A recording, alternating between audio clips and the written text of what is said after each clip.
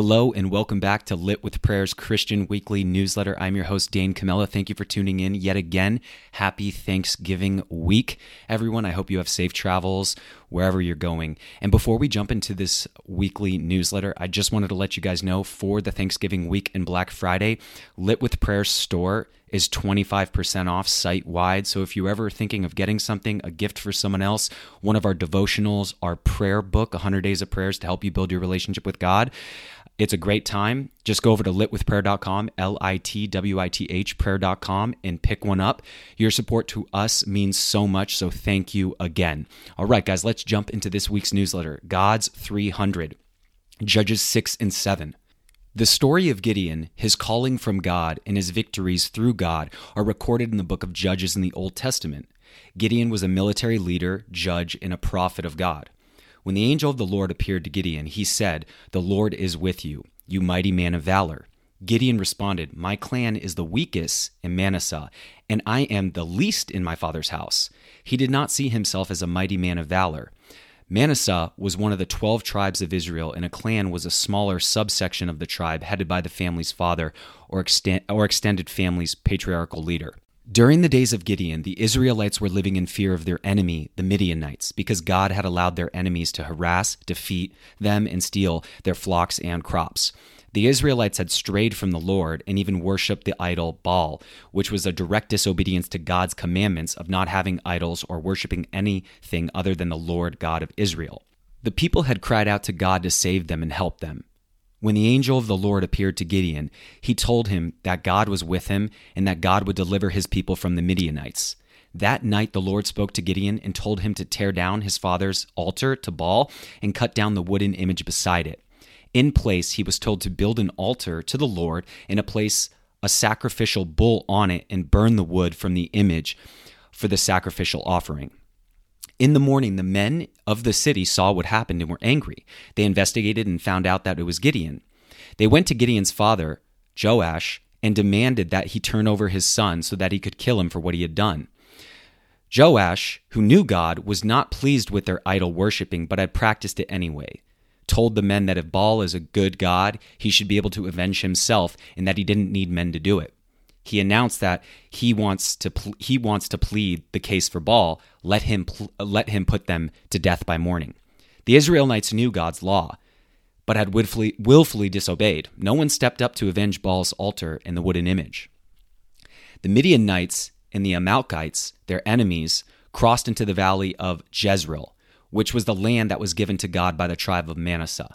The Spirit of the Lord came upon Gideon, and he blew the trumpet and sent out messages to the rest of his tribe and other tribes to gather for the battle against the Midianites.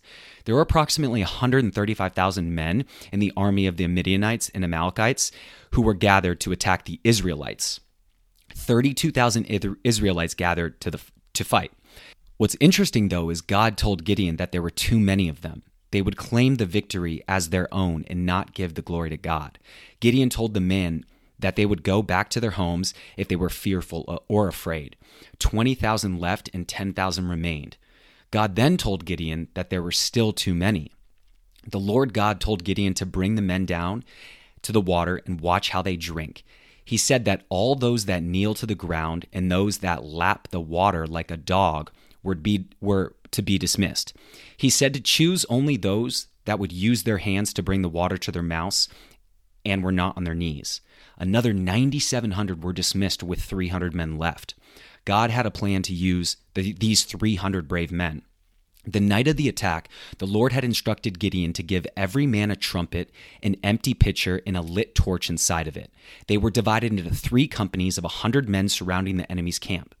Once they heard Gideon blow the trumpet, they were told to do the same, break the pitchers and hold the lit torches in their left hands and yell, "The sword of the Lord and of Gideon."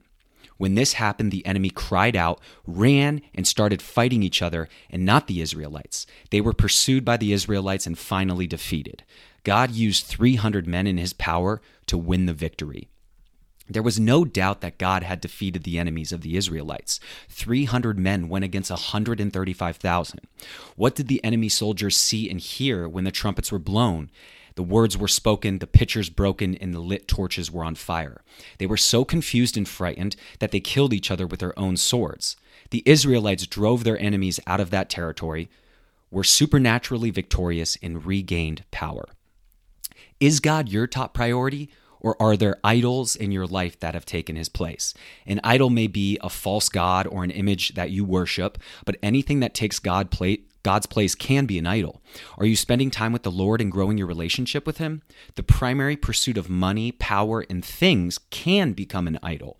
Remember, Jesus said to seek first the kingdom of God and his righteousness, and all these things you're concerned about not having, will be added to you. Tear down any idols and put him first in your life, and you will be able to defeat your enemies of lack, sickness, defeat, worry, weakness, loneliness, and any other issue you're battling.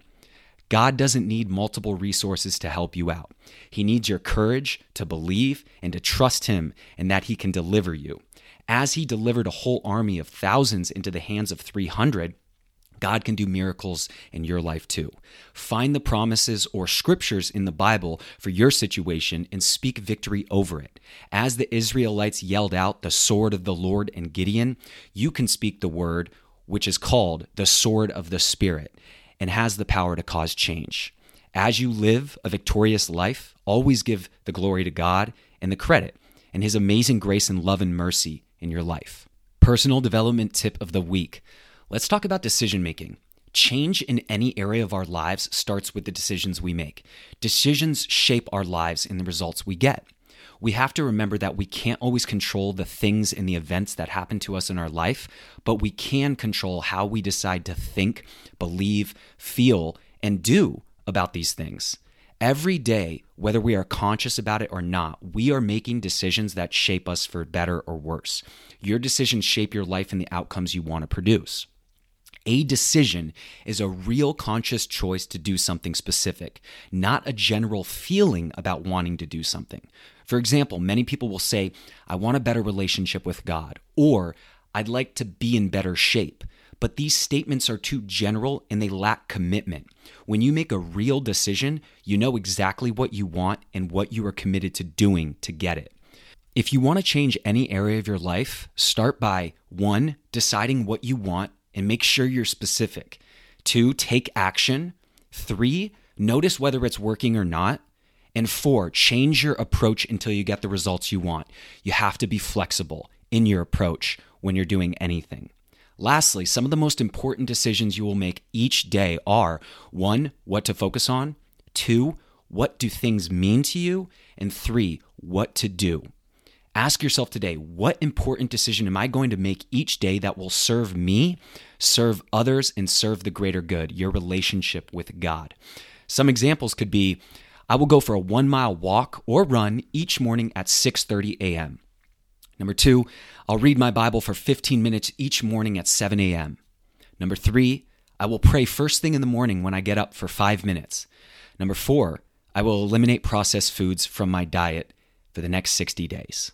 Prayer for the week. Lord, I'm so grateful that you have given me gifts, passions, dreams, and desires that are specific to me. I was in your plans before I was born. I'm excited about my future, and I trust that you will open doors of opportunity and guide me to accomplish more than I can imagine. I can achieve greatness because you are my God, and I will always give you the credit and glory. In Jesus' name, amen. Guys, thank you so much for tuning into this week's Christian Weekly newsletter. I really hope you enjoyed it. Share it with a friend if you did. And also, again, we have a 25% off site-wide sale for Lit with Prayer for this Thanksgiving week. Go over to litwithprayer.com, LITWITH prayer.com, if you want to pick up a gift for someone, yourself, a family, friend, whatever it might be. Again, guys, your support means so much to us. And thank you again, and we look forward to seeing you in the next newsletter to come. God bless.